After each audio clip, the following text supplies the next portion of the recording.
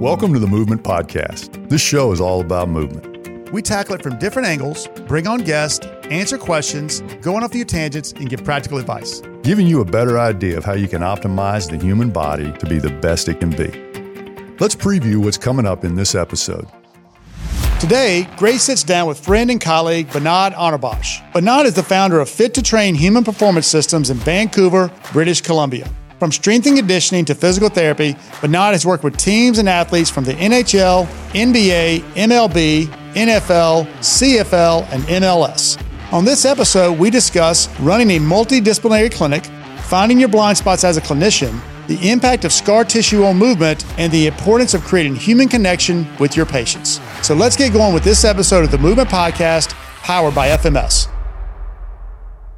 Well, welcome to the podcast. This is a big day for me because I get to surf some conversations with probably one of our most distinguished allies in this movement journey. Bernard Arnabash was introduced to me by Kyle Kiesel, and I honestly think Kyle just looked at me with not many words and said, "The force is strong with this one." So since that day, Bernard has been the Jedi. And even though most of us in FMS that are instructors are his senior, he has been an equal since day one. And when we're solving cases in the corner and we have our own healthcare issues, the one thing that nobody is reserved in saying is, well, what's Bernard think? Because that's probably closer to right in the grand scheme of things. And the other thing I want everybody to know is that you've never told anybody how good you are. You just show them. Thank you. Well, thanks for having me, Gray. No. This is fun, and I want all our listeners to realize you have played every role in movement and fitness and healthcare that most of our listeners do. So tell our listeners exactly what your role is now, but then take them back in your evolution professionally and in exercise science, in physical therapy and osteopathic healthcare, and then right on up to what you've been doing the last 5 or 6 years. Yeah, so I'm, the token Canadian on the FMS team. So I live in Vancouver, British Columbia, and simply because it's close to Whistler, which is where that's where my happy place is. Do a lot of skiing and mountain biking. So, anyways, I'm sort of the quarterback at a multidisciplinary sort of health and wellness hub here in Vancouver. And we've got about 14 clinicians on our team. And is that like a freestanding mini facility, multidisciplinary facility? Because I guess that would be an upgrade. If I lived in Canada, I've got structured healthcare, but then if I want an upgrade, if I want access to a little bit more, I'm proactive, I'm the same person taking multivitamins, I come your way, right? Yeah, exactly. So we call this like extended medical care. Okay. So if you anything emergency, like if, trauma or life-threatening, obviously you're going to the hospital and that's obviously covered. Your basic medical care is covered by your family physician. But anything like physical therapy, chiropractic, dental, for optometry, things like that. Most people have extended medical coverage, so either their work provides some sort of insurance on top of what healthcare covers.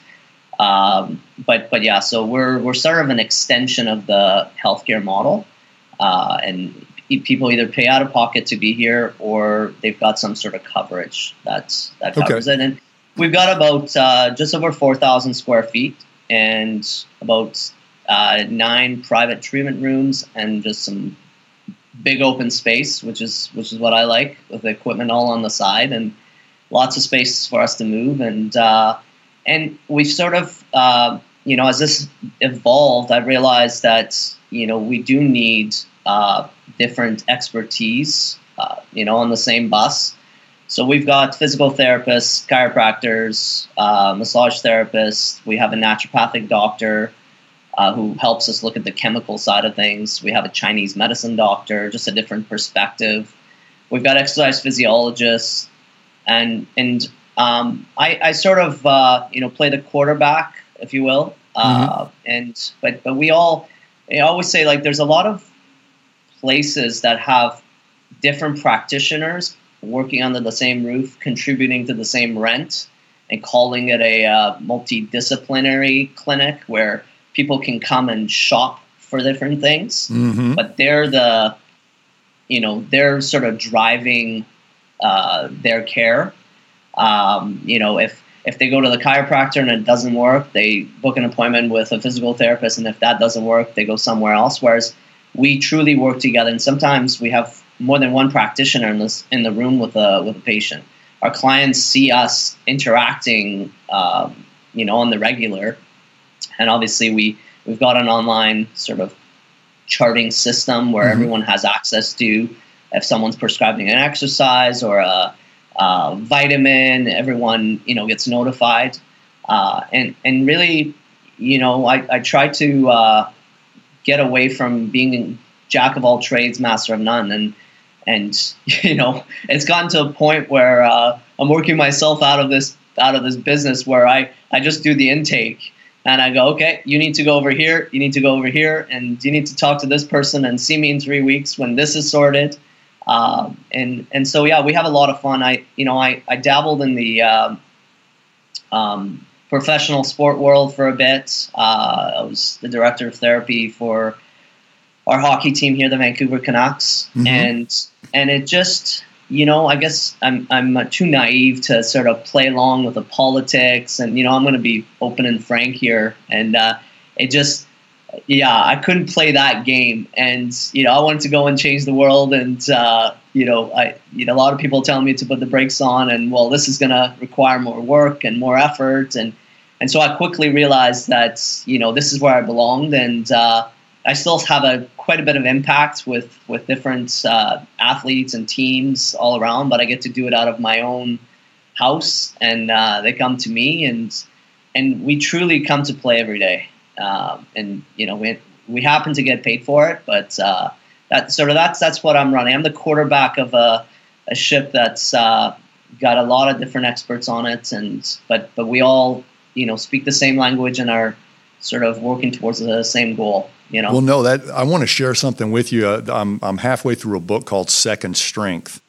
I think that's the name of it. I get those wrong sometimes. But basically, in the early part of our career, when we're running and gunning and trying to be an expert, be creative, and distinguish ourselves, I think they call that fluid intelligence. But there is a point where I guess I'm not going to produce original work anymore. I'm simply going to sort of crystallize maybe some of those screening and testing and assessment pearls that I've got and just learn to teach those better, right? There's a place in your I guess, career where you're developing and growing, and there's a place in your career that sometimes I think you don't feel like you're contributing when you're directing traffic.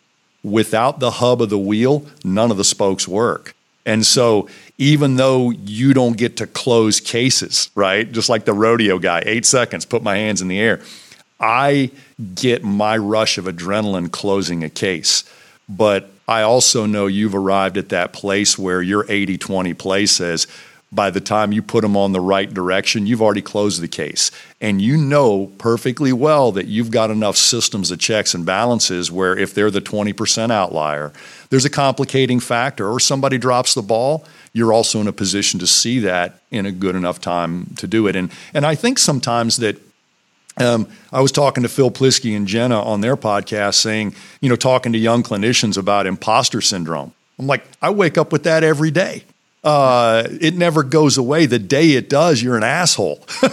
But you mitigate that and you reduce your own confirmation bias, not by, studying more. You create a system and feedback loops that we're all accountable to. And when you mention pro sports and your contribution there with the Canucks, I've felt that where I would much rather be a consultant to highly political, highly volatile situations than an employee, because one of the things that I think Lee and Kyle, Phil, Greg, we all recognize when we consult with a pro sports team is we try to create a standard operating procedure that will help them. And so if this is a pain problem, we've got to unpack it in healthcare. And if this is a non-pain problem, we can unpack it in a movement space, more like wellness and risk prediction. If this is a performance problem, we unpack it over here, and everybody stays in their lane until the franchise player has a boo-boo. And now the franchise player asks the strength coach to run his rehab because he has a better relationship with the strength coach. Exactly. And that's not a bad thing if the strength coach knows how to play it and says, okay, I will participate, but Binod's still calling the shots. And that doesn't usually happen. So when we're in a situation where the 6-year-old gets to decide who their teacher is, you don't have a principal, you don't have an educational system, you've got an entertainment thing with textbooks, right? And so yeah, that's bang on. Yeah, no. So I know you can feel that both on a professional and personal level, but don't ever discount creating a wheel, and then you'll never not have to play the hub. Until you create another you're going to have to distinguish yourself in a few spokes, but in the twilight of your career, being the hub of that wheel, you may not get the slam dunks that you get when you close a case or have a clinical breakthrough or activate somebody's core that's been asleep forever, or go upstream and find out, oh my God, you got food allergies. This is not a mobility and stability problem. This is an upstream inflammation problem. So be that quarterback as long as you can and realize that you're closing more cases than you ever did just by getting them on the right path, I think, I got to tell you a story. So tennis is another one of my passions, and I belong to a tennis club, and that's where I go to, do my, gym training, right? So we have a beautiful sort of gym set up here at the clinic, but this is where I work. I kind of, try and get away from this space, and, the facility at the tennis club's right on the ocean. So you got, the visual stimulation as well. Anyways, I was doing my warm up and doing some movements, and obviously, like, people that aren't familiar with functional movement systems and the way we move, they kind of come up and ask questions and stuff. So for years, our clinic, it was all about Binod, I want to go to Binod, right? Mm-hmm. I was the brand, and I was working so hard to get away from that. I wanted people to come to Fit to Train at the clinic. Exactly. And so this guy walks up to me and he goes, hey, those are some interesting stuff you're doing. He's like, there's these guys in town. I think they're called Fit to Train. You should go see them. They kind of remind me of you. So that was the moment where I'm like, finally, yes. And my teammates were speaking my language, and they're doing, whatever they're delivering was sort of making noise outside of those walls. And that was, the moment where I'm like, we're on the right track. We're on the right path. And especially when I was doing a lot of travel with you guys, often I would, I'd walk into the clinic and like, oh, you still work here? Oh, great. So I never forget that. And I happened to be wearing one of our T-shirts with our company logo on it. And as soon as the guy started talking, I just put my hand on there. Let him finish. You want to see how this ends? No, I think that's awesome, because I do think sometimes that because our common bond in the systems we apply to the passion for movement we have, it's taken us international. It's taken us through language barriers and borders and stuff like that. And it's very hard sometimes to go back to your hometown and feel like, man, I just made a bigger impact in Japan than I made in my own zip code. Because you see the local high school doing stuff that we haven't done in 30 years just because they got a new coach and it worked for him once for 6 months. And so, I still remember when I first entered the NFL, if you were a middle linebacker, here's your workout, right? Because we looked at risk as only the threat of the environment you play. So if you're a defensive middle linebacker, these are the threats that can maybe make that position, knock you out of the game. So we train you for your threats, not your vulnerabilities. And a really good book I got through, written by Stanley McChrystal, was called Risk.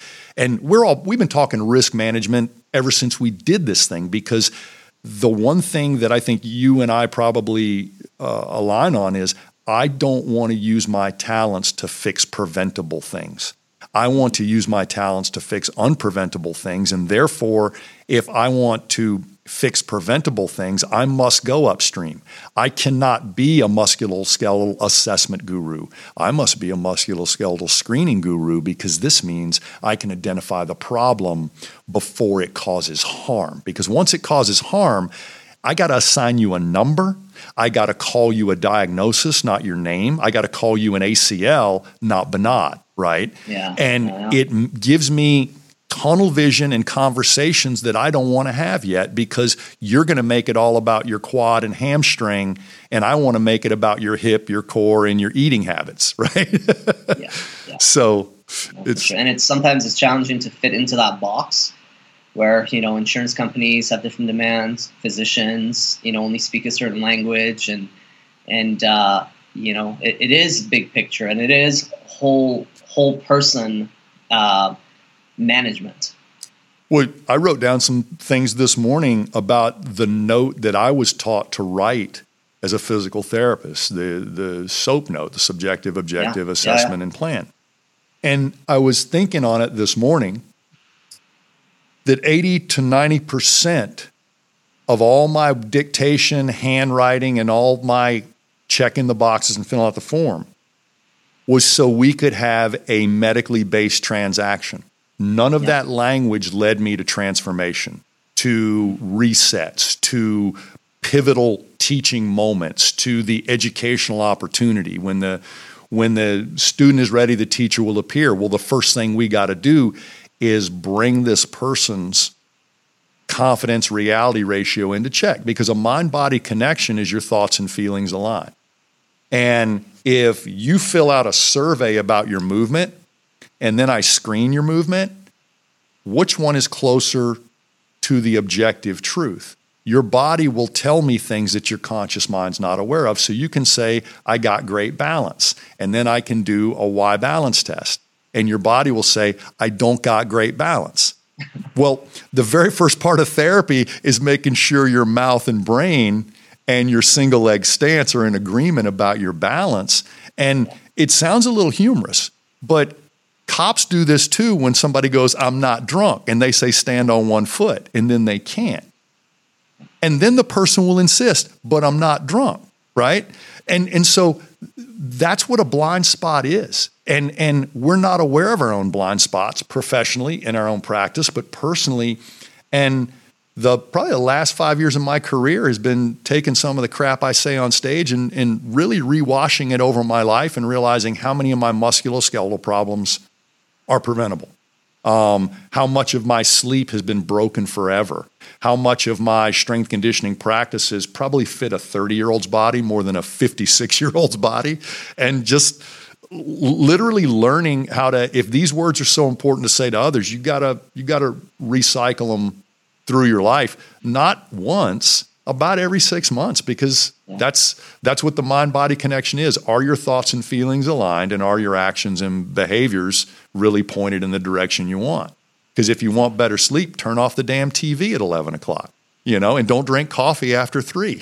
So, I mean, I can't even count anymore with my fingers the number of times a client has come to my office. We're doing the intake, and we never even get to the physical evaluation, because we unravel so much of these speed bumps and garbage along the way, where I'm like, you have no hope to thrive in the environment that you've created around yourself.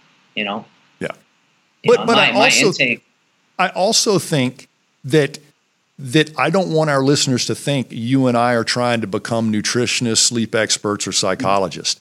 I know what broken sleep looks like. I know what an inflammatory diet looks like. I know what bad breathing tests like, and I know what bad movement looks like. And I also know that if we don't have at least one upstream behavior modification and one downstream focus. So I think movement sits in the middle, right? It's a subconscious signature of your homeostasis. But we can look upstream to your life cycles, the eating, the breathing, the hydrating, the rest, recovery cycles. Find one thing. And then we can look downstream at your performance, your activities of daily living, and some of the burdens that maybe you wish you didn't have. And movement's in the middle of that. So we got, your performance and independence downstream, and we've got your self-care upstream. And I honestly think that you and I can change someone's balance before they recognize it's changed and without practicing balance, which means I think many of our movement indicators on physical exam don't necessarily need an exercise or corrective, as they need a, number one, is there a unified awareness of this?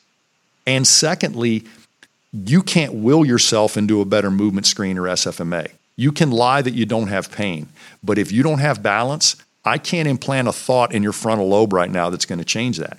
And if your grip strength is burdened on one side, that's inhibition. And I do think that, unfortunately, both in physical therapy, athletic training, and maybe even some forms of healthcare, we see weakness and assume they need strength added to their life. Yeah. We see mobility problems and assume you need a stretch. A college freshman in exercise science could issue this stuff if that were the problem. So unburdening the system and letting it breathe and then seeing its deficiency, I think really allows us to take action. And this doesn't take much longer than the normal treatments we did. We've got a few spinning plates, but I never make somebody fix their breathing, their sleep, and their nutrition and hydration in a pass. I find the bottleneck and say, if we fix breathing, how many dominoes fall? If we reset sleep, how many dominoes fall? And I try to give people one lifestyle and one performance indicator and said, and we're going to watch movement. That's the canary in the coal mine. Yeah. No, 100%. It's, to me, it's always like you're trying to grow a tree or a plant, and you're planting that seed, and the soil and the sun and the water and all that stuff matters. And it's, I literally use these words with clients. I'm like, and if you have a tornado coming through your yard every day, I'm sorry, it's just not going to work. I have a tornado coming through my living room every day, and we call her Xena. It's a cartwheel. The princess warrior. Yo, man. How old is Xena? Xena turns 11 on the 18th of this month. I'm cleaning my backyard right now because Mrs. Cook decided we need a bounce house and a sleepover in the backyard. Yeah. And I had all my paddle boards out, and I was putting them away for the winter. And by the way, I just bought a sweet dirt bike. You live in a postcard and you drive sweet, fast cars. You're the only guy when we travel, you don't just rent the car they give you. You rent the next car you might want to buy. And God, man. Not even going to tell you what I picked up last week. What do you got? I got the new Audi RS6 Avant. 600 horse, 600 torque. It's a family wagon. That's how you justify that. Your family needs to go that fast. V8 family wagon. All right. I think a lot less of myself, but Danielle allowed me to start restoring a 1987 Porsche 924S. It's got the Beautiful. 944, but I found it a little barn find, and it barely had 100,000 miles on it. So I'm basically get to be the guy in 16 Candles now. Well, I know when my next trip's going to be to your house. And you know what you're going to drive if you don't want to fly. So you could probably be here just as quick. But do me a favor. Take me back to Bernard, the exercise science strength coach, personal trainer, and give me about a 5-minute pearl for those people who've invested their time and talent in the fitness side or strength conditioning side of this conversation. And then give me a few minutes for PTs, and then give me a few minutes for physicians, osteopathic.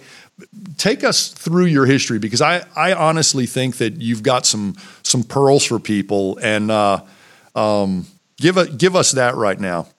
Yeah. So, science always made sense to me, and human biology always made sense to me. And going through high school and university, I just tried to get the, organic chemistry and calculus and all that stuff out of the way as fast as possible. And I was just fascinated by, anatomy, physiology, and whether it was professors that just struck a chord in me, or my fascination and obsession with watching somebody, run in slow motion or throw or, do things that most human beings weren't able to do. So that took me to exercise science. And, I think most people have heard this story, but I came across functional movement screen and functional movement systems just out of high school, before I was getting ready for my first year of undergrad in exercise science.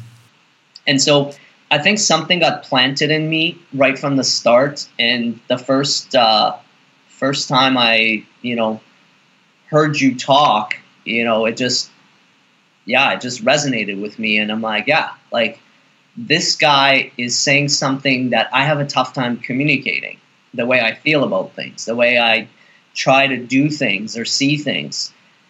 So that was sort of the backbone of my, exercise science education. And I was always seeking more and more and more. And that's what I would say, university education just gives you a taste and a sample of what's there.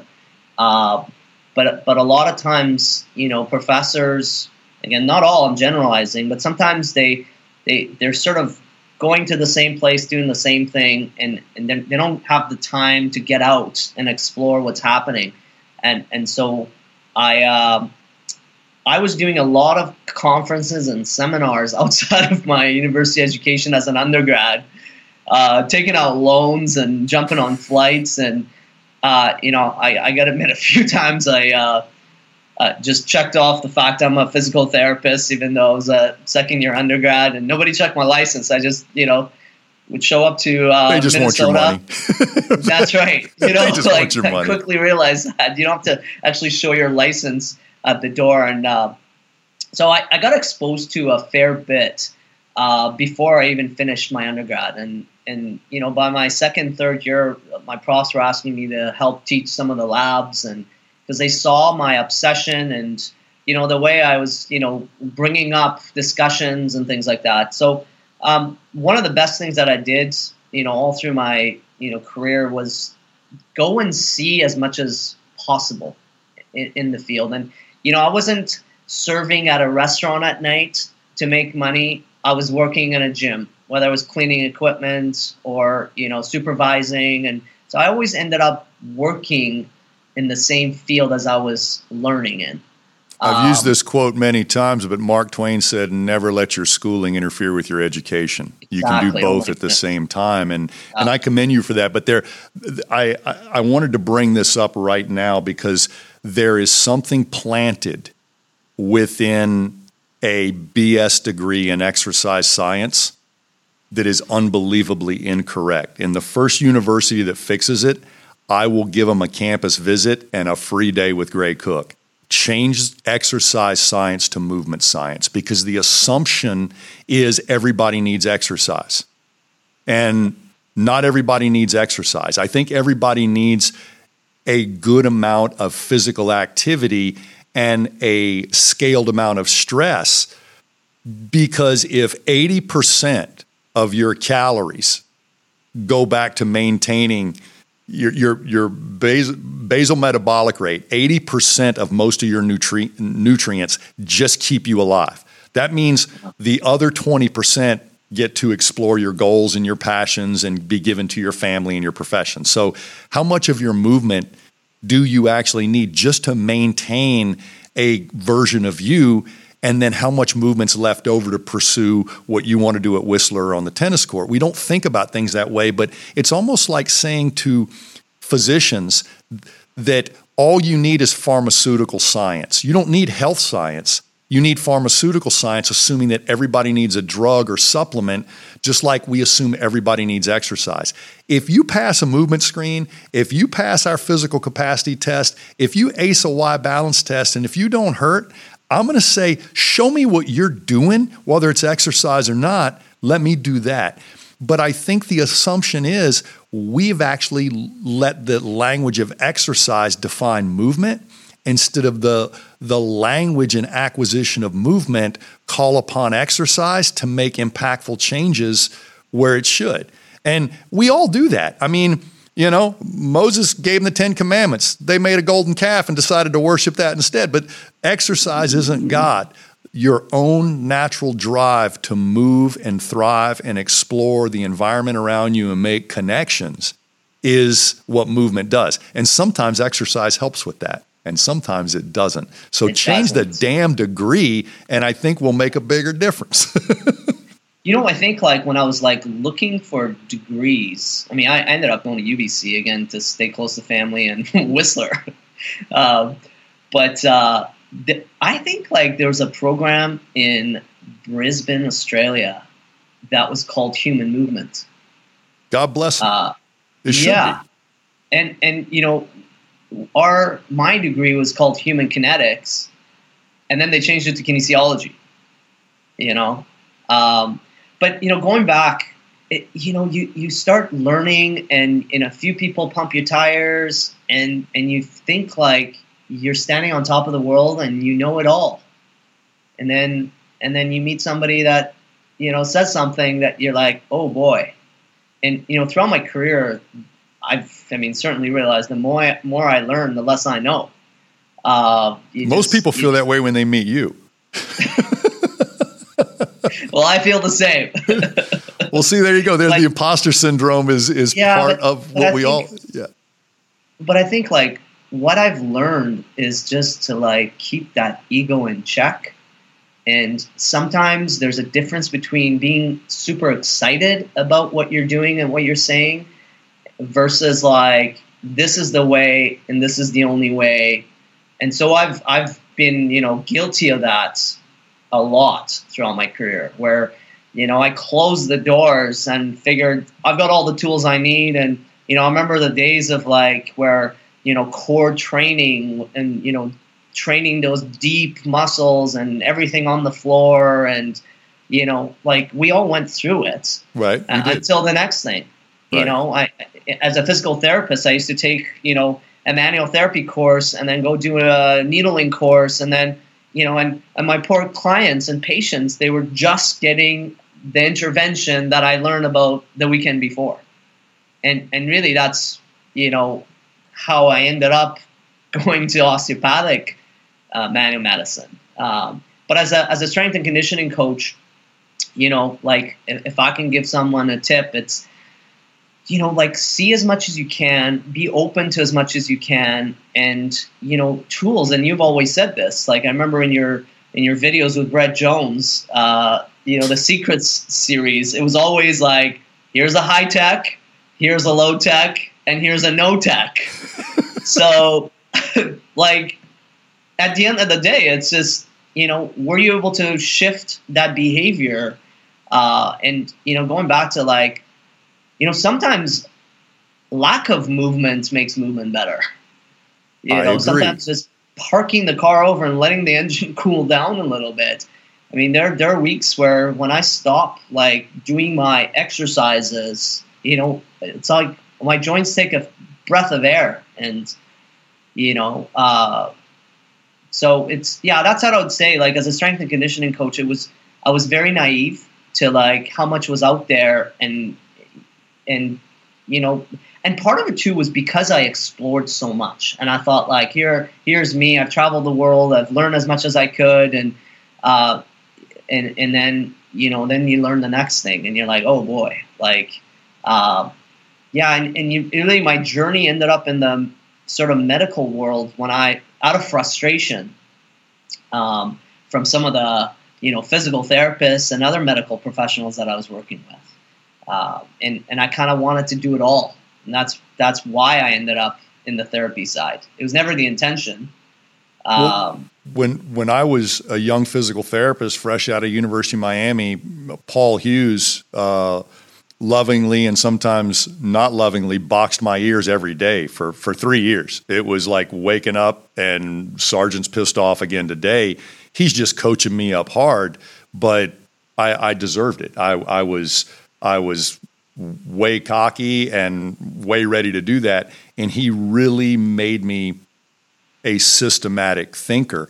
As a strength coach, before we go into physical therapy, outside of FMS, what was a big influence on what you did? Because FMS helps you see things clearly, but I appreciated Pavel and what I learned from kettlebells more because I realized, he's not sacrificing movement quality to gain strength. Whereas I'd seen a lot of people who'd gained a lot of strength and they walk really poorly and they bend very poorly. And outside of the strength exercises that they do, they're not really a great example of human movement. So what are some of those other things other than FMS as a trainer, strength conditioning coach that really helped you action movement once you had maybe a better lens? Yeah, one that comes to mind is in my third year as an undergrad, I took a powerlifting certification course. Okay.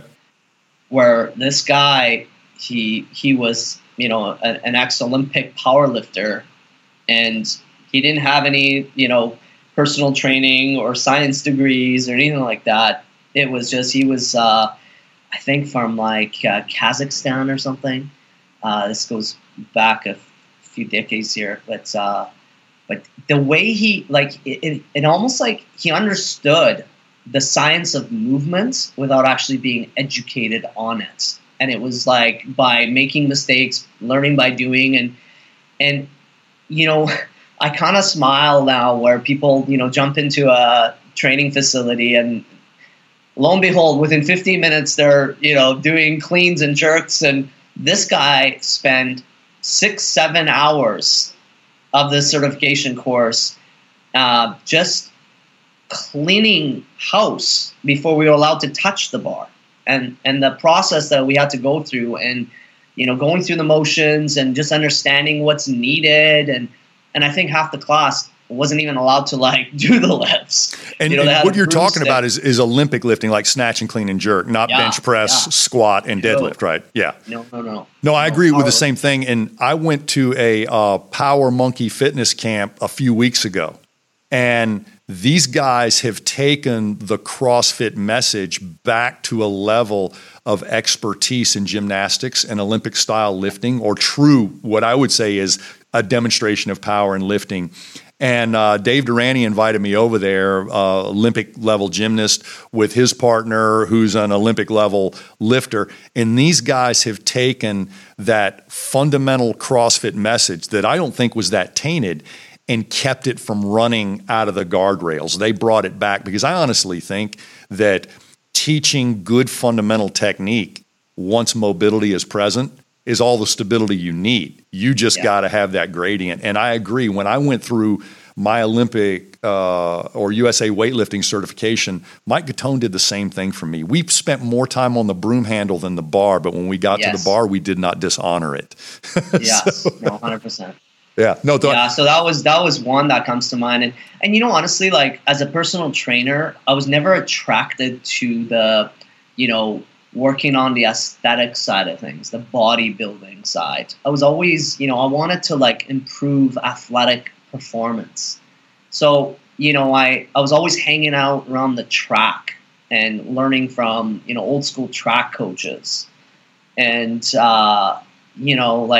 the warm-ups, the, all the little side drills that they did. And I used to do that stuff with my personal training clients. Well, see, I'm glad you brought that up because when you know a few fundamental really good lifts like snatch, clean and jerk, maybe some fundamental grinds like deadlift and carries, the next thing you're looking for is calisthenics. Yeah. Right? And that's what you get a lot in both martial arts and track and field. I got a lot of great ideas from Vern Gambetta, track coach or track background here. And when Brett and I did the Turkish Get Up project, we called it kalostenos because that's where calisthenics come from in the Latin or Greek, beautiful movement. And it doesn't necessarily mean without implements, but a lot of people think calisthenics is just body weight. Calisthenics was also, I think, weighted wands in Indian clubs at one time. But the fact that you identify both true Olympic-style lifting as a fundamental, because it exploits full mobility and global stability simultaneously, and then these track and field warm-ups and calisthenics and even plyometrics, you blend those two things together, it's almost impossible to get a bad movement screen. It really is. Whereas if you start this isolation strategy like we get both in healthcare and bodybuilding, and you said something, good function is usually transferable to better looking form, physical appearance. But better looking form can now be gained without being functional. 300 years ago, I don't think it was possible. If you look good, you probably move good too. But we've got spray-on tans, we've got crash diets, we got liposuction, we got implants, and we got unilateral myopic training that can literally make you look good in appearance until you're asked to move. And so function has always been the biological drive to have good form. But you can hack that and get an aesthetic form without function. So I think function is upstream of form. But we experienced the same thing when a lot of our movement screening stuff was translated into both Spanish and Portuguese. We were speaking to personal trainers that were very early in the evolution of personal training in Brazil. And they said, our clients don't care about function. It's all aesthetic. The ones who can afford personal training services in our country are only worried about the aesthetic. And I'm like, then tell them this will get that too. It'll just last longer this way. As a healthcare professional, most of your patients likely walk through your door already experiencing pain. The SFMA is your initial assessment and provides a differential diagnosis that leads to more efficient treatment. And now it is easier than ever to get certified by signing up for one of our SFMA live virtual courses. We offer SFMA Level 1 and 2 virtual courses online, guided by a live instructor who will take you through the entire process. You'll be able to ask our team questions in real time and watch instructors work through live models throughout the day to be sure you leave with a clear understanding and the ability to start implementing the SFMA into your own practice.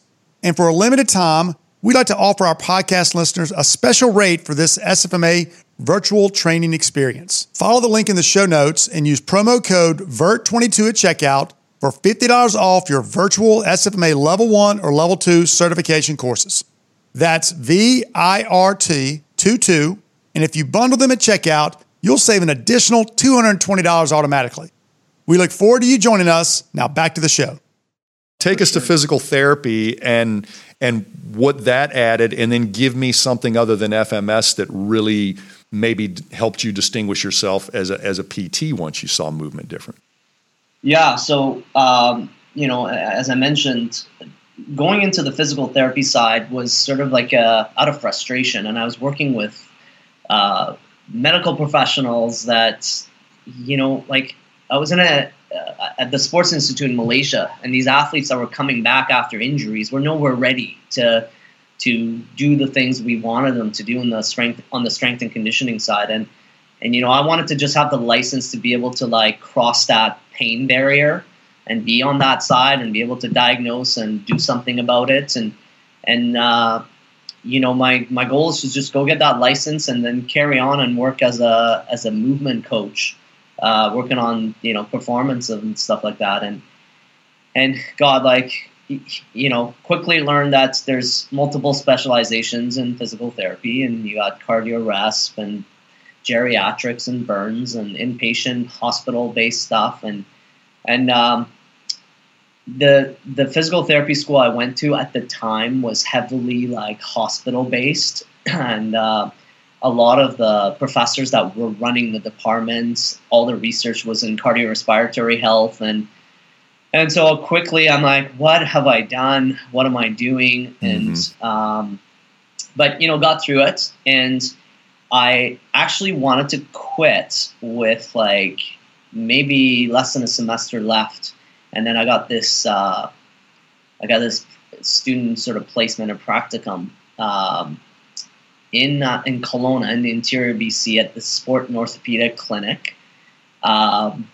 And my supervisor was this guy named Roy Gillespie. Okay. He's, one of the, I don't know if he knows this, but he probably influenced my career as a physical therapist, the initial sort of start point, more than anybody. So I showed up, and now let me backtrack. Most of my sport orthopedic placements, I would show up, the client would come in, we were seeing like 4 to 6 patients per hour, and everybody had to get the hot packs and the TENS and the ultrasound, and you rub down the area that was sore, and these are the exercises that you gave. Like literally go to that binder, flip to the knee section, and A to Z or Z or whatever. So that's what we did. So you're pretty much an operator. You didn't get to use your brain, and actually. You're a movement pharmacist. You're just dispensing something within the category of kinesiology where they pointed to and it hurts and the diagnosis corresponds with. So It's hard to have a knee diagnosis without getting quad exercises. Nobody's ever going to check L4, 5. Nothing. And, and unfortunately, I had an FMS background by this time. Okay. So I was asking a lot of questions. And I remember one particular placement, I had a negative feedback on my evaluation form, and it went like this: student challenges supervisor. So I guess the lady didn't like the fact that I asked too many whys. Well, why? So let me ask you this. You've been a supervisor probably as much as you've been a student, and you've been a mentor probably as long as you've been a student.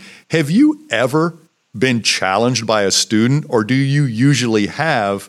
Hopefully, unless if somebody challenged me with a little disrespect, I'll give them a little bit of smackdown. But most of the time, I have a kind and loving way of saying, listen, I'm calling your misses. And until you start calling your misses, you're not going to get better.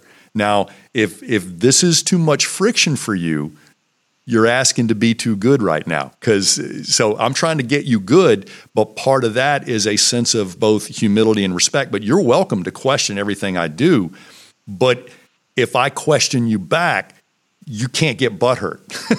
Yeah, no, 100%. I've had a few situations where the attitude's gotten in the way of the learning, and we've quickly resolved that. But anyway, so that was my experience with placements until I showed up to this last sport orthopedic clinic with Roy. And Roy, the first thing he said to me, he's like, look, this is your opportunity to learn, be a student and take all the time you want. And I kind of was like, whoa, is this a trick here? He's like, I'll cover all the patients that are because the goal was that you're going to take over my caseload for the next 5 weeks. But if you're running behind, and Roy happened to be contributing to some research with a professor in Indiana. I can't remember the guy's name right now, but he was helping dartfish. Okay, yeah. Camera-based analysis, movement captures, yeah. Yes, so Roy was doing a PhD, I think, somewhere in the States. Again, it's been a while. I can't remember where it was. So he had the video equipment, and we got to video people walking and moving, and I'm like, this is unbelievable. And he was, man, one of my best teachers, because not only he really facilitated learning the way learning should be facilitated. He brought out, the goods from me.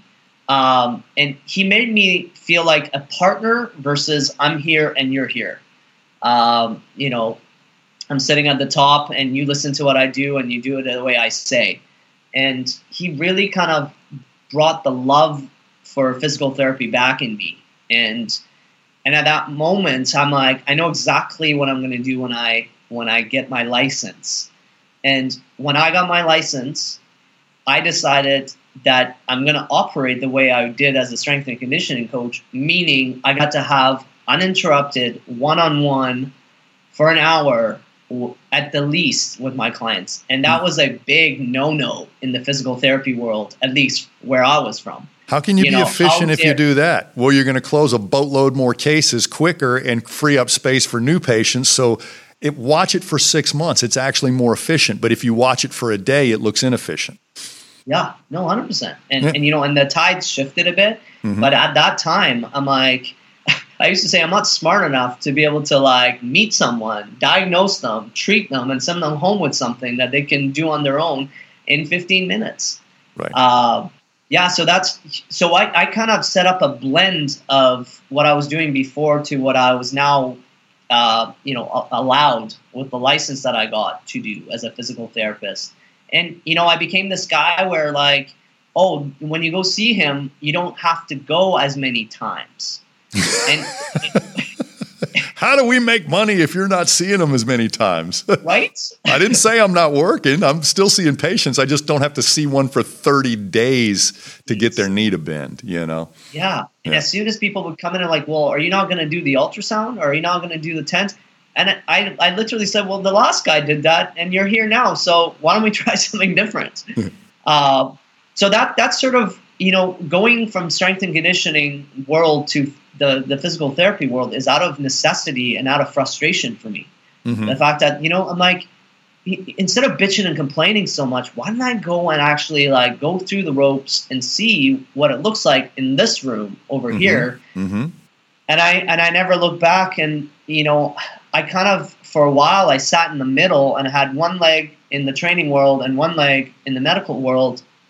And people liked me because I could speak both languages. Well, you're not stuck in a silo. You manage the ground in between two silos. And I wrote the whole business of movement for all of the work to be had between the healthcare silo and the fitness silo. Because all that real estate between those two silos is called wellness, and health doesn't really generate wellness, and fitness can't really work without it. And so health, we either got to make those silos bigger so they meet in the middle, or we've got to have a separate profession, the hub of the wheel, that kicks you back to healthcare until they get this crap right, or helps you on-ramp fitness so it doesn't hurt you while it's trying to help you. And and as a physical therapist, I was leaning on probably 80 to 90% of my strength and conditioning background to sort of, get the car on the road and see and test drive it. Right. And so my sort of advice for physical therapists or any kind of person in the medical side is, if you don't get the opportunity to spend time with people, go and learn from the trainers and the strength coaches, because I don't know a trainer that spends 10 to 15 minutes with their clients. They get to actually participate in the session and watch people move and make corrections and see what worked, what didn't. So I would say go and learn from the people that are actually in the trenches. Yeah. Here in the States, I think people actually shell out more money for personal training and specialized strength and conditioning services. And obviously don't complain or they'd quit paying. But these same people, for the exact same amount, will really complain when their physical therapy deductible is somewhere close to that. And that's them valuing the service. That's not them telling you, that it's bad therapy. They're like, I have a hard time writing this check for you to give me a rubber band and tell me to go home, where this person actually, you know what I'm saying? So we've got to do that, because everybody in healthcare here in the States, you're going to get an angry patient because their deductible is so high. Well, number one, you picked that policy. But number two, I'd like to make even that burden worth it by how efficient and effective I'm going to be with your time and effort. And if you're complaining, it's just like when an employee's complaining about their salary. They're actually complaining about their job satisfaction, and a raise is only going to temporarily placate them. What they really would like is to feel valued more and be part of a team. You do need raises when you need raises, but a lot of that conversation has nothing to do with a percentage. It's got to do with value. For sure. And it's interesting, going back to, school, I really appreciated and valued the thoroughness and the time they took to teach us evaluation skills. But it's interesting, as I saw, even myself, I mean, now I was fortunate enough, I had you beating into my head the fact that evaluate. You know, if you're not measuring, you're not, doing anything with it. Right. But I see a lot of people go through school and it's like, like the evaluation piece is the one that it's almost like, how stretching and mobility work gets tossed when it's like, oh, I don't have time for all this, so I got to do cardio and I got to do my bench press. It was the same thing. Evaluation as part of therapy was the first thing that's getting tossed out. And person was walking in with anterior knee pain, and it's like, well, why do I need to check it? Because I'll just treat it as patellofemoral pain syndrome, and these are the protocols, and these are the modalities, and these are the exercises. Right. So, and I think, before I got into the habit of thin slicing and really going right to the intervention, I ended up in the osteopathy world. And that's really what the big difference is. The SFMA and osteopathy world really align in parallel. No, I'd had contact with osteopathy through Paul Hughes. I didn't even know what the word meant. And then I started seeing Bone MD. Doctor, right? Huh? Bone doctor. Bone doctor, yes. That's going to do a lot of weird stuff at the whole other end of your body where the problem is, but it's still going to get better. Yeah. So down here in the States, DOs and MDs literally have the same training, and then DOs, depending on where they are trained here, get a little bit of that historical perspective. So I think the assumption sometimes, whether it plays out or not, is a DO is at least positioned to take more of a holistic approach, even not in their specialty. Meaning, you would think if you're seeing a DO, they're just going to basically take a different sampling of you. And the second thing that frustrated me in my career is I get out there just like you. I'm hungry. I'm probably taking way more classes than I'm ever going to teach. At least I thought so at the time. And 99% of continuing education in physical therapy, strength conditioning, and even healthcare is guided at treatment, not assessment. Yeah. But when a soldier who's a distinguished marksman decides to go to sniper school, he already knows how to pull the trigger and load the gun. What he's getting ready to learn is how to aim better, and that's the difference. You already got gun skills when you go to sniper school. What you don't have is that unbelievable accuracy and aiming and consistency. So, but when you look at where people want to invest their dollars, I got to learn dry needling, right?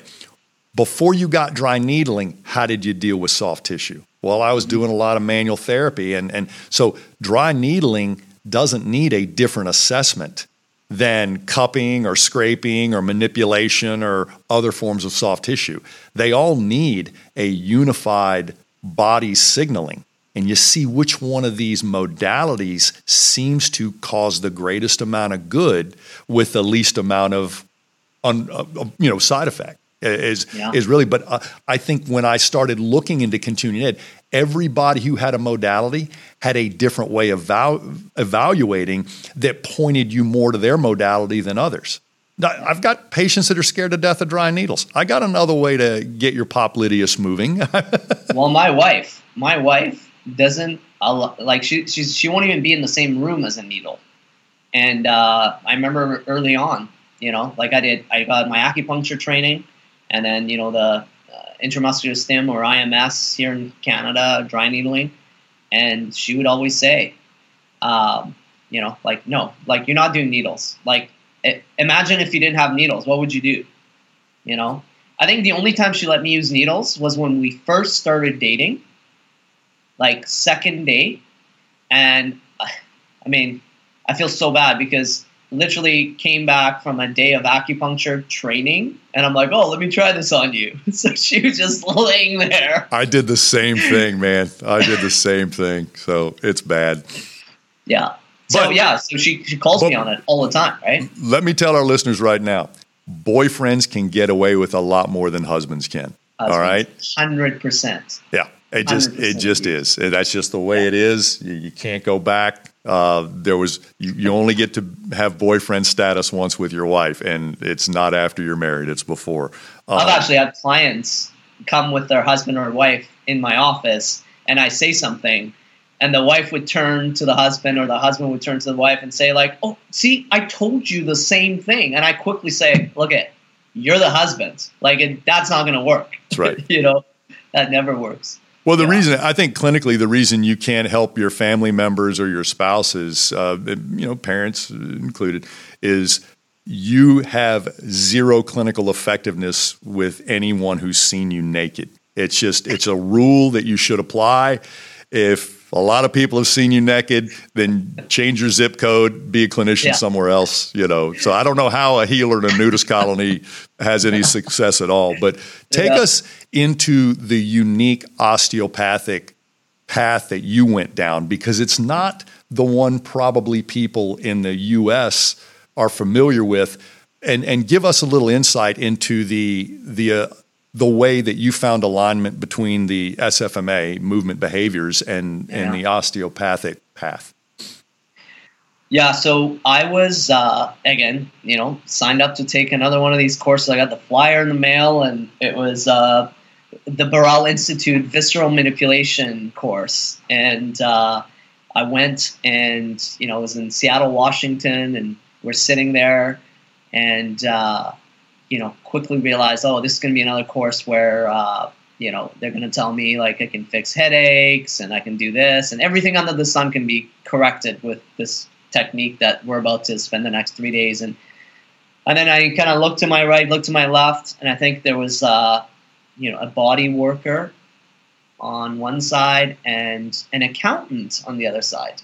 Oh, wow. So you didn't have to have any sort of like license to be here. And so that kind of took me back a little bit. But then as then I'm like, okay, you know what? Just you paid for the course, you paid for the hotel, just, listen. And as they went through it, I kind of realized, wow, like this is fascinating stuff, but I just have a feeling it must be part of a bigger system. And at lunch, I was talking to a classmate, and she's like, oh, visceral manipulation is part of osteopathy. And same thing, I'm like, osteo what? Like, this is, I've never heard of this thing. So, go on our, friend Google and start typing away. And she's like, yeah, like this is osteopathy. And, I think there's, some really good programs in Canada. And, that's all I needed to hear. And ended up on the Canadian College of Osteopathy. And so in Canada, and I think in most of Europe, osteopathy, we're osteopathic manual practitioners. So in the States, you go through MD and then you pick osteopathic medicine versus allopathic medicine. Mm-hmm. So we're not doing surgery. We're not prescribing medication. But do you order x-rays and MRIs? You know what? In BC, mm-hmm. only a physician can do that, which is quite inefficient because 99.9% of physicians call me and go, what do you need? So what do you need and why you need it? Just tell me what you want and we'll get it done. So that's so their signature will cost healthcare dollars. Well, the funny thing is we've had a lot of touches in the U.S. military, and on a military base, somebody's probably going to correct me if I'm wrong, but if a physical therapist needs an x-ray to do their job a little bit better and to close this case, hopefully without surgery or a lot of extensive rehab, they get it. They get an MR, they get whatever they need, because I just need a perspective that's going to help me decide how much of this is a structural problem and how much of this is a functional problem. And so it is an unnecessary barrier, I think, but it is what it is. But everywhere that I think government dollars are scrutinized, and the military is one of those, it's like, why are we going through 3 steps to, I get it. Well, and when the client's in my room, they're paying out of pocket, but when the client goes to their doctor now to get that x-ray, whether it's a phone call, whether it's an email, that doctor is going to bill the medical system. And it's not like I'm going to get the image and read it. The radiologist is going to write the report that I'm going to read and obviously like look at the image as well. So I'm not making any calls. I'm just saying, hey, I need more information here. So yeah. No, I had my patients come back to me and said, yeah, it said degenerative changes. I'm like, it never doesn't say that. I was making sure you didn't have a tumor or a spondylolisthesis or a stenosis. But it all, unless you x-ray a 6-month-old, it says degenerative changes. That's a normal finding for anybody who's been upright for 20 years. It just... Yeah.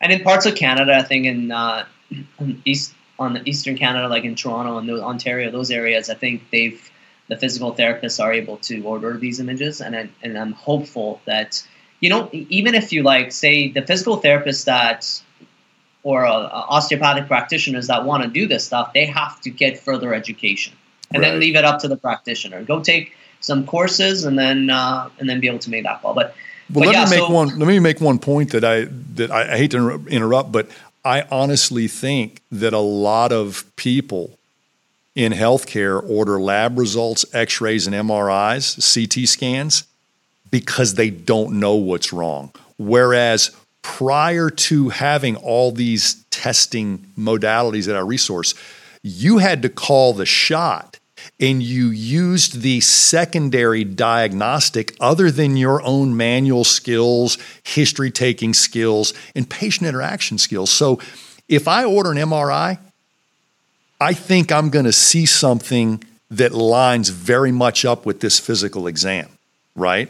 Or I'm trying to rule out something that would create a contraindication to what I'm getting ready to do. So I'm already calling the shot, right? Instead of just saying, I don't know, let's get an MRI. That's not a good reason to get an MRI. A good reason to get an MRI is you build a case for ruling out something this could be or putting you closer to a prognosis that you can action.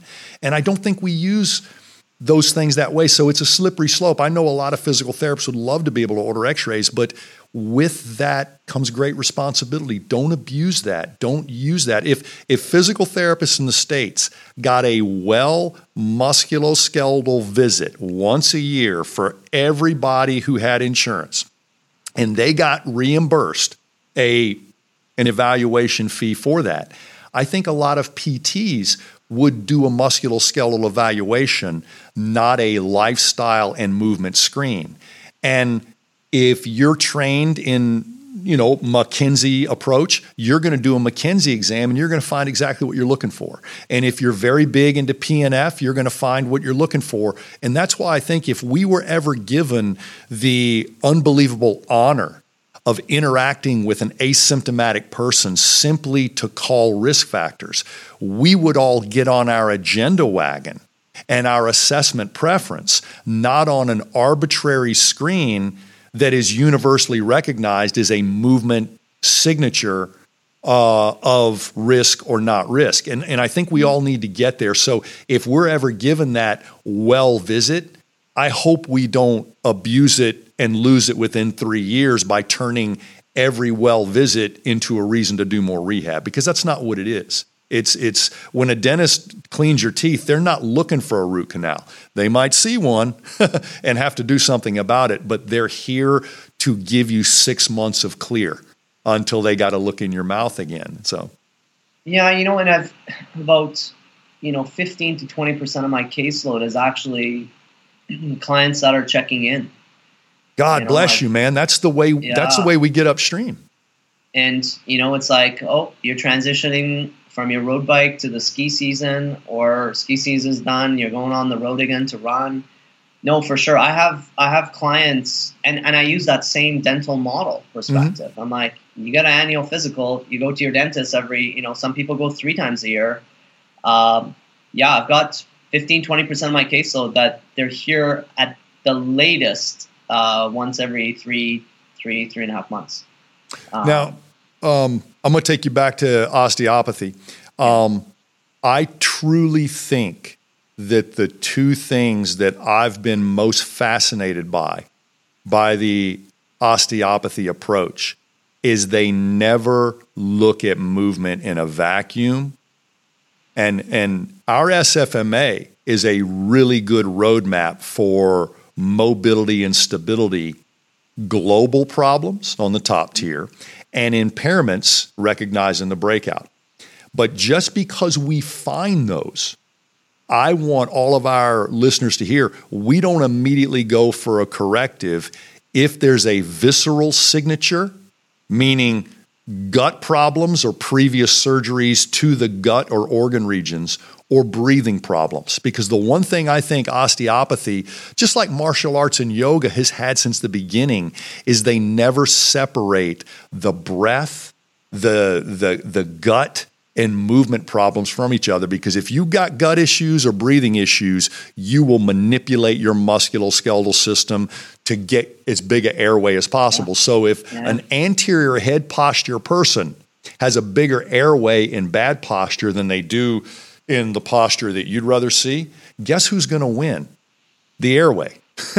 And we don't think that way. So that's the one thing I want our listeners to do. And I think that very easily now, organ and gut health and breathing problems can drive musculoskeletal behavior. So you don't have to become an osteopath to have a breathing screen and to do a quadrant evaluation of the gut. And where could our listeners find a little bit of just, I mean, we got a breathing screen at FMS, but if I were going to do a question the quadrants of the gut with palpation and maybe consider an upstream driver, gallbladder, something like that, the history is going to take. In the SFMA, as soon as you get into that lumbar lock rotation test, yep, where your hips are on slack, the lumbar spine is locked, a lot of that, I remember like when we're teaching the courses and stuff, like a dysfunctional movement in the lumbar lock is not necessarily a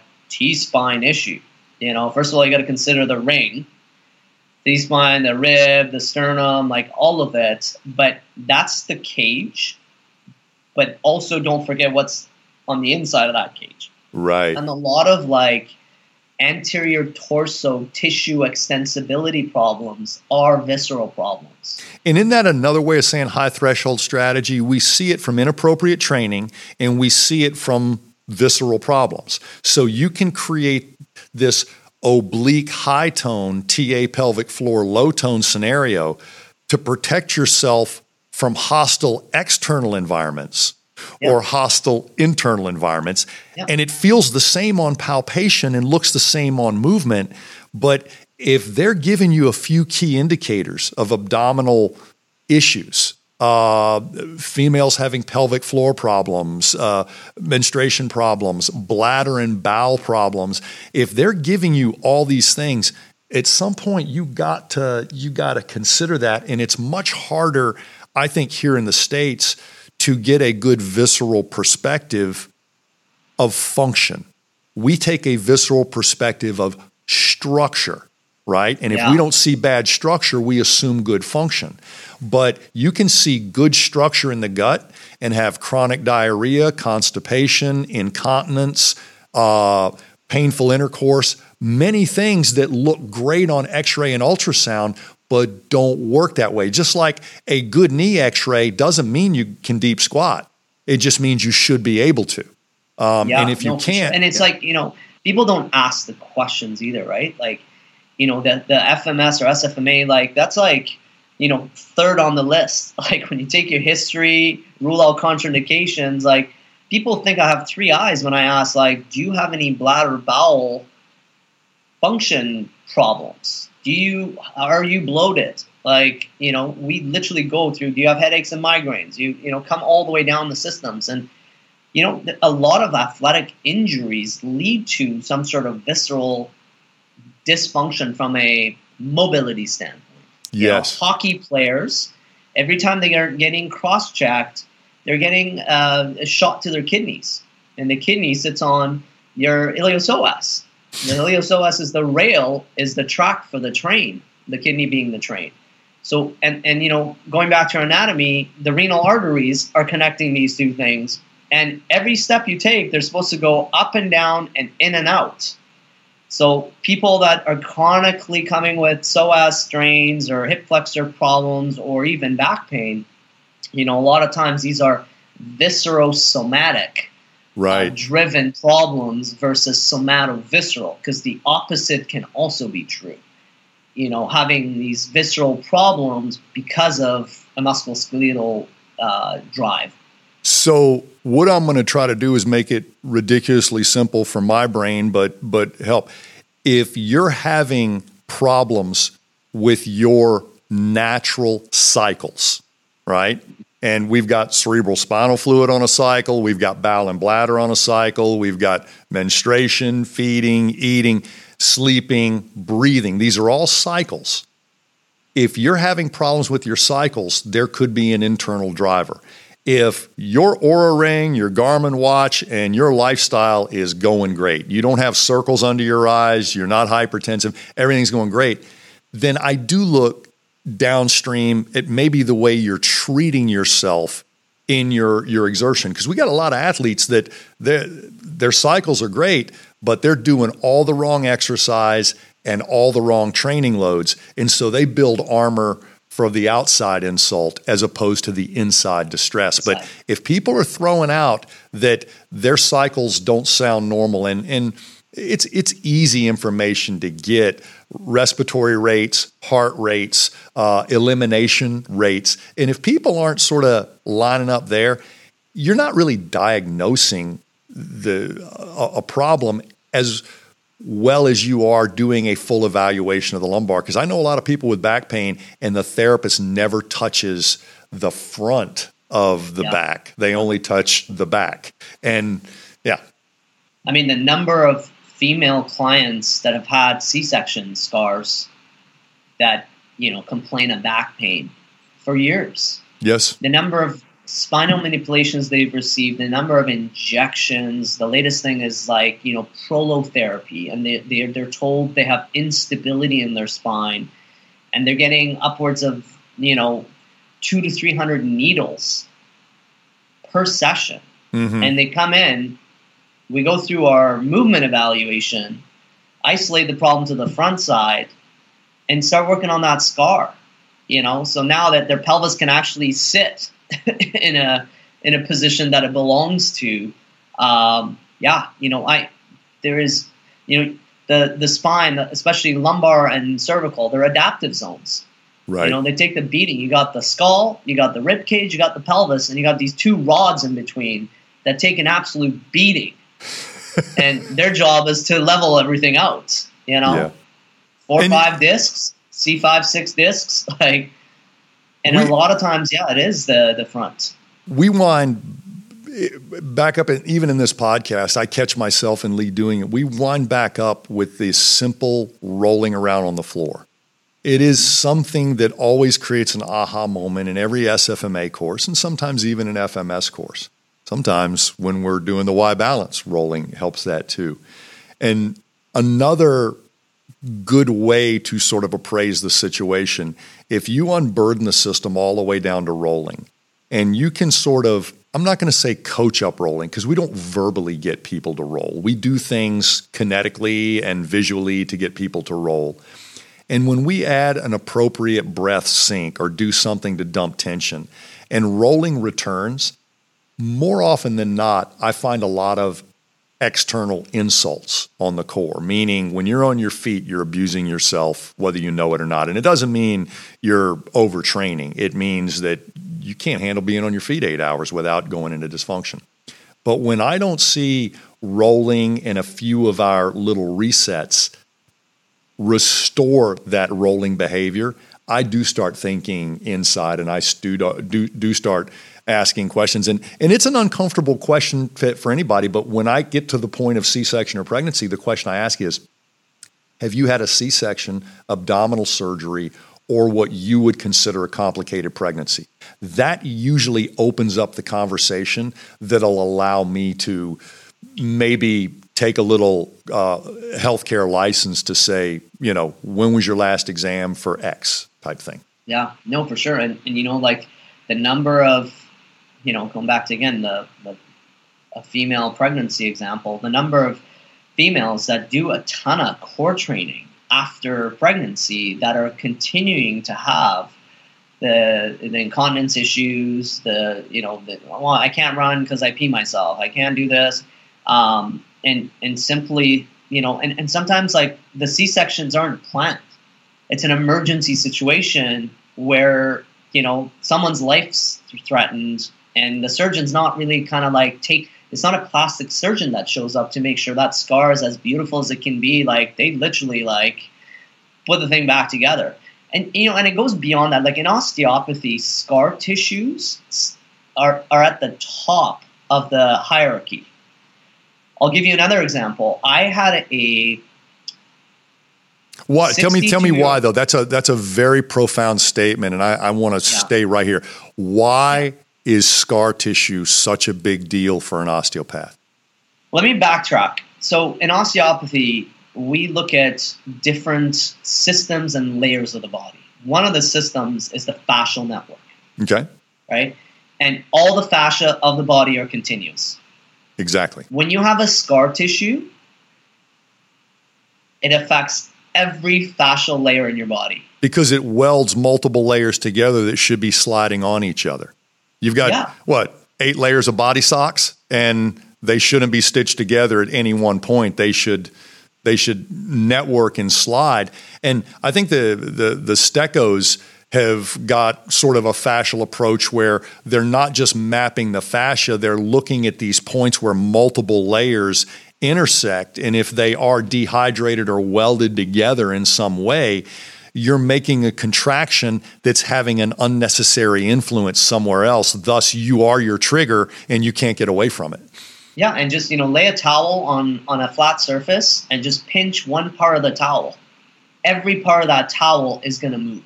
Yeah.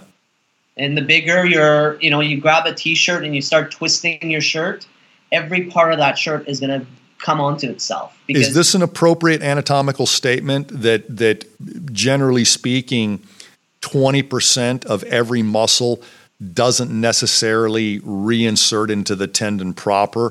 It feeds itself back into that fascial network. I think it's you can probably dispute it in some cases, but I would think the majority of muscles both influence a tendon insertion and a network influence. And if you look at the allocation of the distribution of fibers, it's about 80-20. So a muscle does have 80% influence on its intended origin insertion, 20% influence into the orchestra of other tissue tightness, I think. I took the dissection course from Gil Headley. Okay.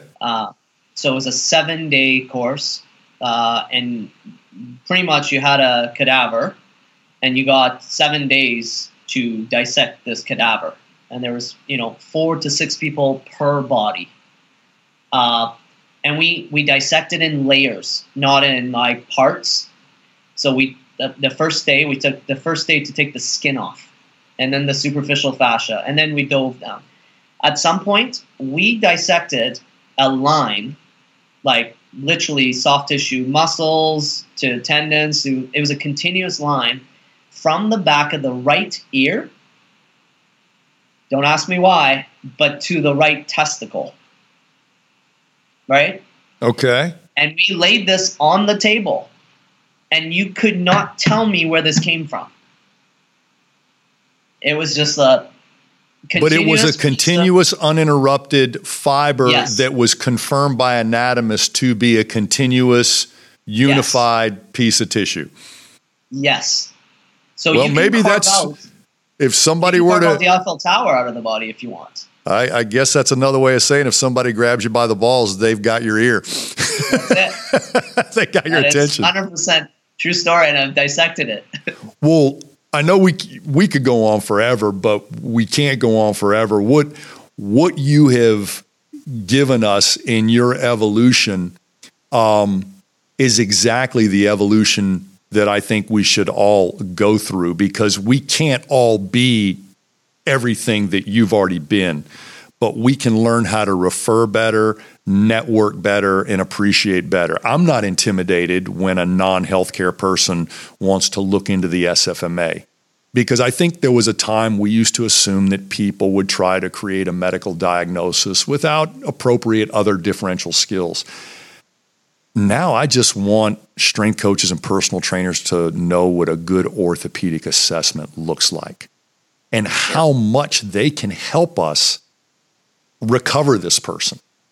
Likewise, I want physical therapists not to be intimidated by kettlebells, because I think Turkish get-ups and neck patients are a great combination, but it doesn't have to be a kettlebell. It can be a tennis shoe or a sandbag balanced on top of your fist, but it's still an unbelievably good holistic movement pattern. So, as I said, we can't all be everything you've been because, dude, you're unique. But I honestly think you're not even in a position to refer to yourself now. You can't be the personal trainer anymore, but you have some personal trainers that are exemplifying some of those exact same drives that you did. And, like going back to your, for a while, we thought, well, having like trainers or strength coaches at SFMA courses was like, oh no, like they're going to go and do this stuff. But I quickly realized there's a lot, we were sort of going by the lowest common denominator, but I quickly realized there's a lot of great coaches out there that know their limits. And the more they understand on the medical side, the better they can refer. Those great coaches know what their limit is, and they would never cross the boundary. The idiots out there are going to be idiots.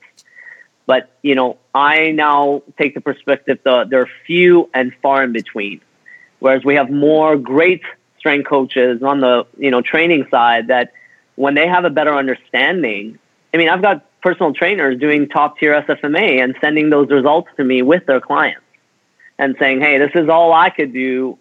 I just now realize that this is not in my environment. It's a health problem. Right. So I think it's been great. No, and I honestly think sometimes we don't shine enough attention on the top tier of the SFMA. And when I was sitting in my kitchen as a single parent, having just written Athletic Body and Balance, and Kyle Kiesel and I are working through the SFMA, and I basically looked at Cyriax's model of selective manual muscle tension assessment. Strong and painless, that is normal. Strong and painful, that's probably a soft tissue lesion somewhere. Weak and painful, that could probably be a major lesion, maybe involving multiple structures, including the joint. And weak and painless, I'm starting to think neurological. And I'm like, that's brilliant if all you've got is your hands in 15 minutes to know whether you've got a musculoskeletal or maybe neurological problem, or that severity. And I'm like, what if we brought that to movement, but use the word functional and painful or functional and non-painful, and forcing myself, before I asked others to do it, to map all the dysfunctions that weren't symptomatic. Helped me realize that, we've had the term regional interdependence for years. Everybody acknowledges it in an academic sense, but no one actions it in the 15 minutes you've got to unpack musculoskeletal after your history and before some of your intervention. And so I'm like, the SFMA rubs your freaking face in DNs that a DN in rehab is regional interdependence, and a DN at discharge is a risk factor. It just depends on what space they're entering. I look at it. Yeah, and so that really brings me to the way I want to wrap this with you, because we were handed the term musculoskeletal health. I wouldn't have picked that term, because a lot of people sit under that umbrella thinking they're not part of the problem. I am part of the problem. But as a young physical therapist, I got into PT school before I finished my athletic training certificate. Therefore, under Virginia law, when I came back to my hometown to practice, I couldn't go to a high school and do anything like a physical therapist without a physician's referral. I had to wait till harm has occurred before I could intervene. But as a strength coach, as Lee Burton is my wingman, I could stick my nose in that locker room, in that weight room preseason. And if I called what I was doing screens, not an assessment, you can't stop me. And I would develop friendship, camaraderie, communication, and accountability with the head football coach. And referrals weren't a problem when they needed me. But I said, I don't want you to need me as bad as you're getting ready to need me. I want Keith Fields to come over here and show you guys what good deadlifting looks like, because he's better at this than I am, and we're glad to help. We're going to be on the sideline if you need us, but I don't want you to need us for non-contact injuries. You're going to have plenty of contact injuries, and hopefully we can turn those for you really quick.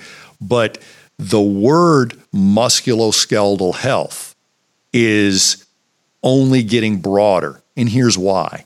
U.S. healthcare is now getting metabolic problems eclipsed by musculoskeletal problems.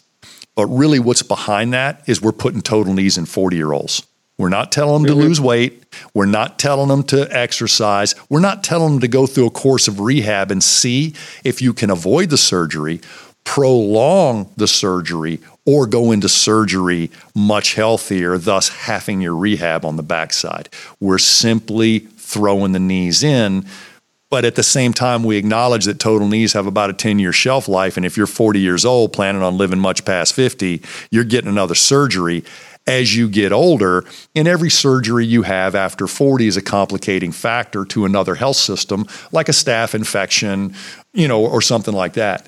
So as long as we could put total joints on Medicare, it didn't hurt Blue Cross, Blue Shield, or any other health carrier. But now that we're treating 40-year-olds like 70-year-olds, that's not a sustainable solution, and they need to know their options. But if you can't see a physical therapist or a chiropractor until you have a musculoskeletal problem, then musculoskeletal health care doesn't change musculoskeletal health.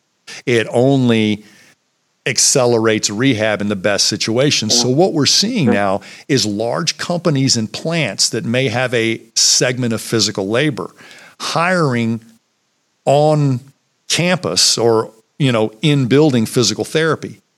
But the people who could easily benefit from a well risk appraisal aren't going to go until they throw out their back on the back nine of golf, right? Well, it's too late. Yeah. So I need everybody in musculoskeletal healthcare to realize you can't change this from where you sit.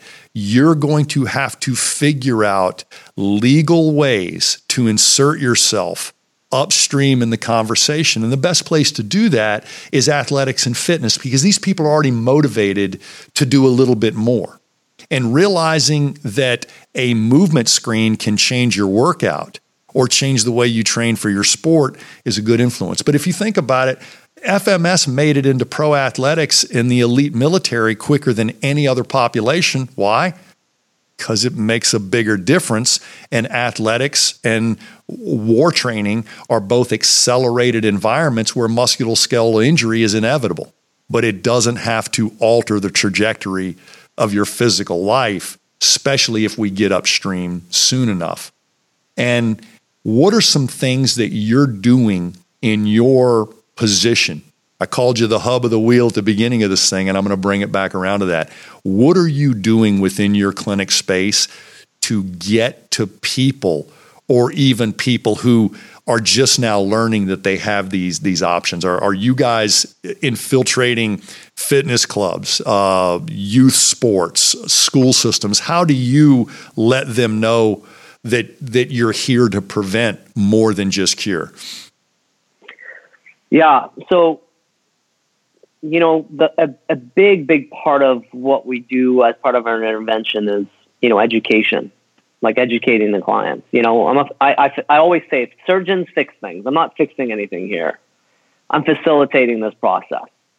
And, I make every single one of my practitioners spend at least an hour at the first visit. Heck, my initial intake is 90 minutes because I just talk so much. right? Me too. But we planted right from the start. You know, we've had so many companies come to us and be like, oh, we want to, bump up your Instagram. We want to do this to your, web search optimization, this, and advertise that. I'm like, honestly, like, we function based on word of mouth. You come and see me and I do something, and then you go tell your uncle and your brother and your wife and the neighbor and and we all go through this routine of like, hey, like, by the way, like, this could have been prevented. This is, and we go through the talk of like, well, you go to your dentist 2 to 3 times a year. And then we start to look in the future. Well, the ski season, like, this is coming. Like, what are your goals? What do you want to be doing? And also, we all know that previous injury is the number one risk factor for potentially what's going to happen in the future. And that's like telling someone who's had a heart attack, like, the next one's coming unless you change your behavior. And people want to sit there and go, what can I do? And if you listen to clients, they're always saying, what can I do so this doesn't happen again? And it goes beyond just do your exercises. I mean, I literally, when I'm prescribing something to people, like whether it's a lifestyle change, whether it's a corrective movement that they're doing, it's not like, oh yeah, by the way, do your exercises. Like, I make it life and death. Like, take these like you wouldn't skip a dose of your antibiotics. Right. Because there's consequences. Right. And you just literally have to get people to the point of feeling the effects of the drug that you just gave them and how good it feels. And I think the tools that you have contributed to and you help us teach are the feedback loops, because patients used to say, I bet you're going to ask me if I did my exercises. And I'll always do a cocky Gray Cook move and say, I don't need to. I'll know in a minute. And once they realize that level of accountability is among us, they may have some excuses. But I'm like, excuses aren't reasons, right? I use them too, and I have no right to do that. So I've painted you into a corner. If you do what I ask you to do, I've got a really, really high percentage rate of being able to measure a change for the better without a side effect in the other direction. See, if you closed a pain window but opened 2 DN windows, you wouldn't feel successful. I think a lot of people close pain windows but create dysfunction or put unnecessary limits on lifestyle and movement expression just so you stay asymptomatic. Every injury gets most people a slightly smaller life, but it's at such an aggregate incremental thing that all of a sudden you look up one day and you're 60 and you haven't skied in 10 years, but you still identify yourself as a skier.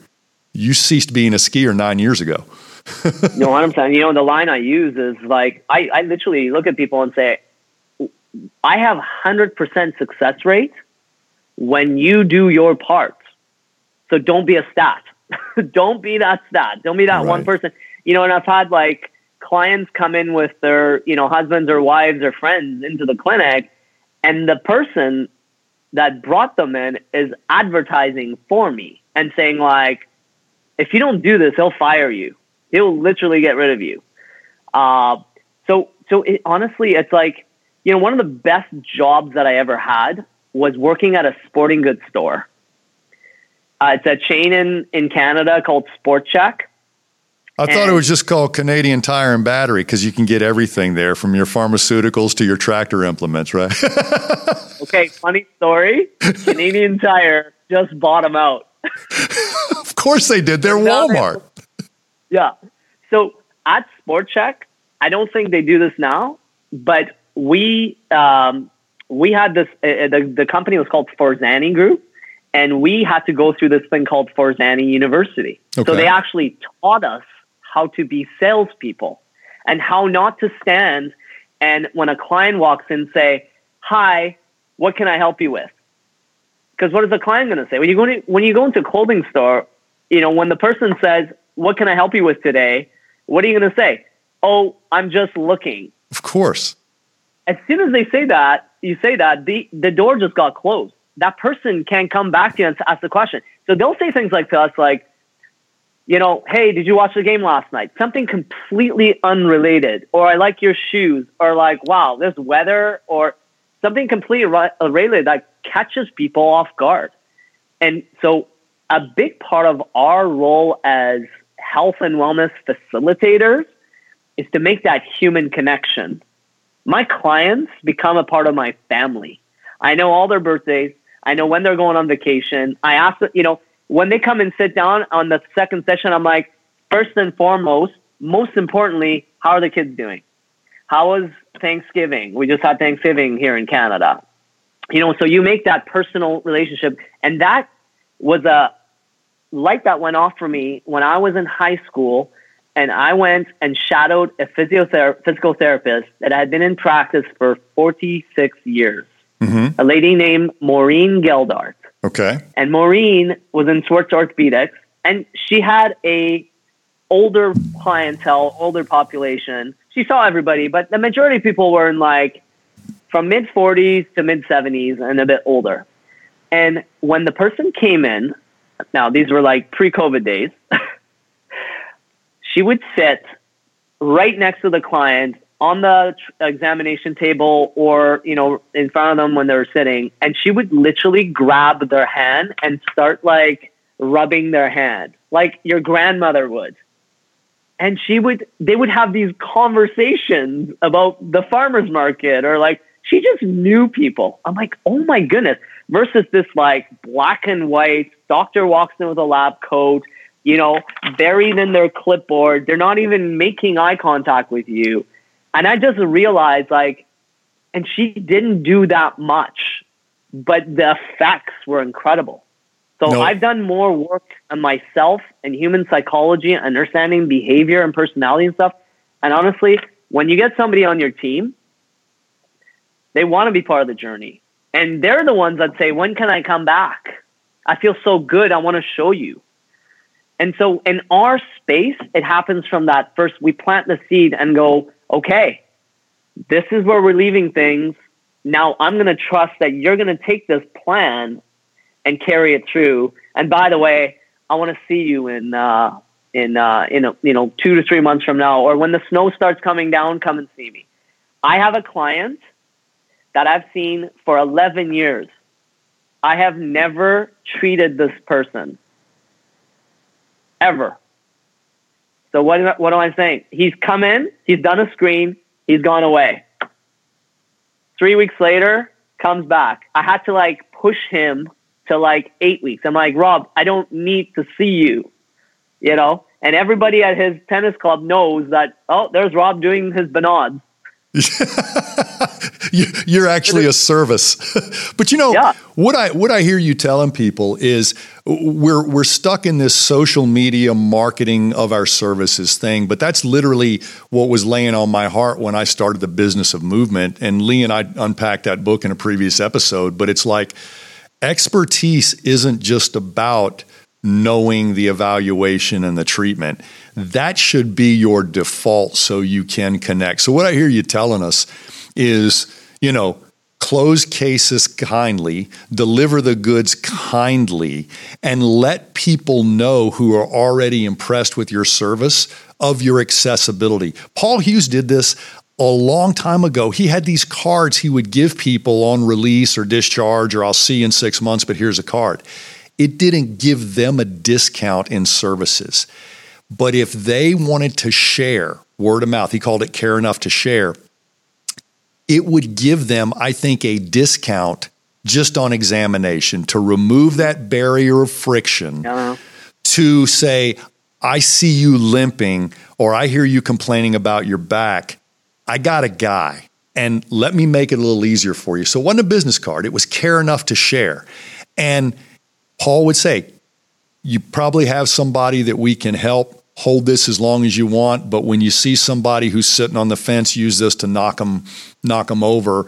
And you know, it was a subtle thing, but I really think that if I had to invest in my marketing budget or pay myself to sit with a patient an extra 5 minutes, I think the 5 minutes would pay off. It's the same money. I think the 5 minutes would pay off better. And that's what I hear you saying too. So the reason we have our systematic structure, our SFMA, our FMS, all our other tools, is so you can use those as a craftsman, but the art is in relationship.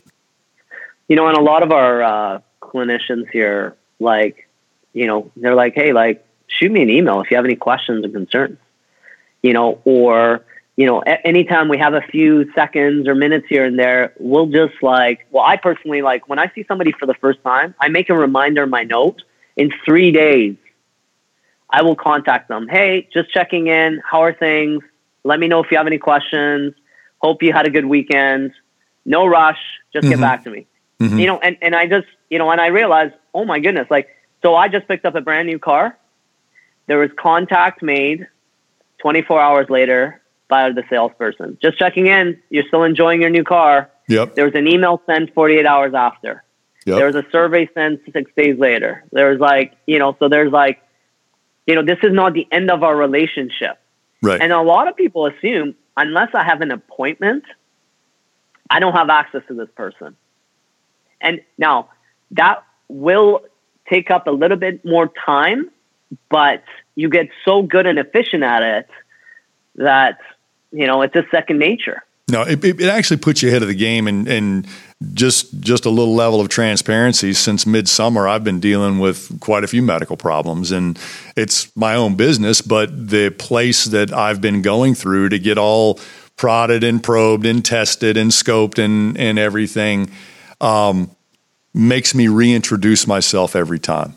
They are more concerned about my birthday and my social security number. I have zero access. I have slow feedback, and I really don't get any education. And I'm not being a squeaky wheel. I'm getting on the conveyor belt. I'm letting them treat me like a widget. I'm getting in line because I know on the other side of that, they're collecting information, and that's going to be shared with a physician that I actually respect. But I don't want anybody on this podcast, whether they're in the fitness end or the healthcare end, don't be part of that problem. And if you want to know what I'm talking about, go be a patient somewhere else right now. And we will create a medical or fitness reason to have a transaction with you, but no transformation will occur in you, which means that they're checking boxes. You're checking boxes. You're 50 years old. You got your colonoscopy. Let's not check boxes. The entire world is checking boxes. They make you talk through a portal. They get back to you slow, and it's going to get worse before it gets better. But hopefully you're seeing bits and pieces of what Binod's doing that have gotten him on this podcast, and is the exact same reason a lot of other people will never be invited here. So I don't want to close it like that, but you never lost your humanity, your compassion, your empathy, or your kindness. But I also think having all that stuff and not being systematic and not being a sniper is equally bad. I didn't come here for a best friend, but I found one. Right. So I know a lot of people are so open and easily accessible, but they're not closing cases. So close cases, deliver the goods, but distinguish yourself on the other side of that systemization, I think is what you're teaching us. On. Yep. Well, man, go ahead. Sorry, I was just going to add, our bodies are the most important things we have. Imagine walking on the street and just grabbing a hold of someone's leg. You just met them. You'd be tossed in jail. But the same thing happens at our clinics. You meet someone for the first time and you're grabbing their leg. So it's the highest honor. And, I think there's got to be that extra layer of respect, and I'm getting to know you and I'm here for you. And I just feel like that'll just bring down the wall, the barrier in between, and magic happens. You appreciate the level of vulnerability, and you also take the time to earn the right to interact with that. And my entire summer experience in this healthcare that I don't want to be has not acknowledged my vulnerability or my fear or anything. And I suck it up. I know how to deal in harsh environments. That's not hard to do, but I will never refer there. And as soon as we're done with this course, I will never go back. There are way more options. Now I'm invested and I'm going to get through it, and I'm not going to be the difficult patient, because it's like, yelling at your waitress. You're just going to get her to spit in your food behind scene. It's not going to make anything better. She's just going to, stick her thumb in your coffee. So, but no, I one last thing. Any good books that you've read that we should add to our list this summer, or any good trips we should take that would give us an equal amount? I know I got to come see you, and you got to come see me. But for our listeners, what do you got that they can have as a takeaway other than all this wonderful pearls in practice? I don't know, probably completely unrelated to our field, but I'm reading Trevor Noah's book called Born a Crime. And it's, wow. Like, you want to talk about human touch and, moving someone. Yeah, like highly, highly recommended. He's a smart guy, and I honestly think that he's taking a very sensitive subject and adding intelligent humor to it, and he holds a mirror up to society. We can't fix the problem he came through, but we can sure not cause it again, right? Yeah. No, so that's the book, and I had the absolute honor of, I turned 40 this year, and I'm a big tennis fan. So my wife surprised me with a trip to the French Open in Paris. Wow. All right. Roland Garros. So did that, and then I got hooked on the Grand Slam thing. So I was in New York for the U.S. Open, with Serena packing it in. And those are my two trips that I went on. And I'm off to Tokyo to deliver your message at the end of November, Gray, doing a SFMA level 2. Well, we're in Tokyo a month before, so I'm gonna be your opening act this time. So yeah, there you go. and by the way, Andy shared this with me back when the Venus and Serena movie King Richard came out about their dad. Did you see that? Yes, of course. About 3 years after that movie ends, because the movie ends with Venus getting her contract with Reebok, right? Yeah. I was down there at West Palm Beach as a part of Venus's Reebok entourage doing a movement screen on, I think, an 17 or 18-year-old Venus. And King Richard basically said, "What are you going to do for Serena?" And I'm like, "Well, I work for Reebok. She's got a Puma contract." He's like, "If you work with one, you got to work with both." I'm like, "Doesn't matter to me. I can screen two people almost as quick as I can screen one." And I looked at the Reebok handlers I had and said, "Do you mind?" It's like, "No, if this is the way to get it done." I'm like, "Because we're going to need Serena to do some of this back and forth we're going to do anyway." So I got a chance to movement screen those two girls. And the two keys that I walked away with, I'm sure glad they didn't play a lot of junior tennis, and I'm sure glad they hadn't been in the weight room all this time, because I would have found way worse screens with unnecessary competition or unnecessary kinesiology. Let these girls move and play. And one other question about your tennis game: open or closed stance? I'm an open stance. Can I offer one tidbit? Because I guarantee you could kill me in tennis, but one thing I've done for open stance, maybe power players, is find a player that you can handily manage and disadvantage yourself with two-hand closed stance, both forehand and backhand. And then in the very last part of that challenge, only go power open stance when you absolutely need it, and it'll be like taking the leg weights off. But if I really want to get your leg, if you never want to come in my gym and do med ball throws, chops, and lifts, just go disadvantage yourself with closed stance, Bjorn Borg, two hands on the racket both ways. Even get a racket built that gives you a comfortable double grip, and disadvantage yourself, let somebody who can't beat you have the pleasure of beating you, and then you beat them with a disadvantage, and watch the competitive advantage it gives you. That's so interesting you say that, because I was hitting with a pro on Saturday, and he wants to move me to a close stance. I'm not doing it. You got to try. Yeah, I'm not doing it to. We're going to get a durability factor, but it's going to give you a perspective, because if you start that way, you're going to telegraph to most players a disadvantage. Because think if you're on the other side and you see a guy playing like that, right? You have no idea he's got nitrous oxide in the passenger seat. It's coming, but if you can switch from a power position to a very functional, leggy, closed position, one day you're going to shred your legs, and one day you're going to shred your core and arm. But I've done it with a few pros that have come my way, and I don't know any more about tennis than I do golf. But I do know a way to create a self-limiting situation that keeps you out of a lot of functional exercise and puts you back into functional tennis. I love it. All right, brother. I love it. Well, listen, it's been a pleasure, and you inspire me, and good God, man, thanks for doing what you've done for us.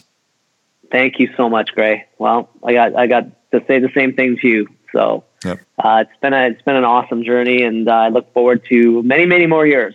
Well, God must like you, because you live in a postcard and you drive fast cars. So, but thanks again, man. My pleasure.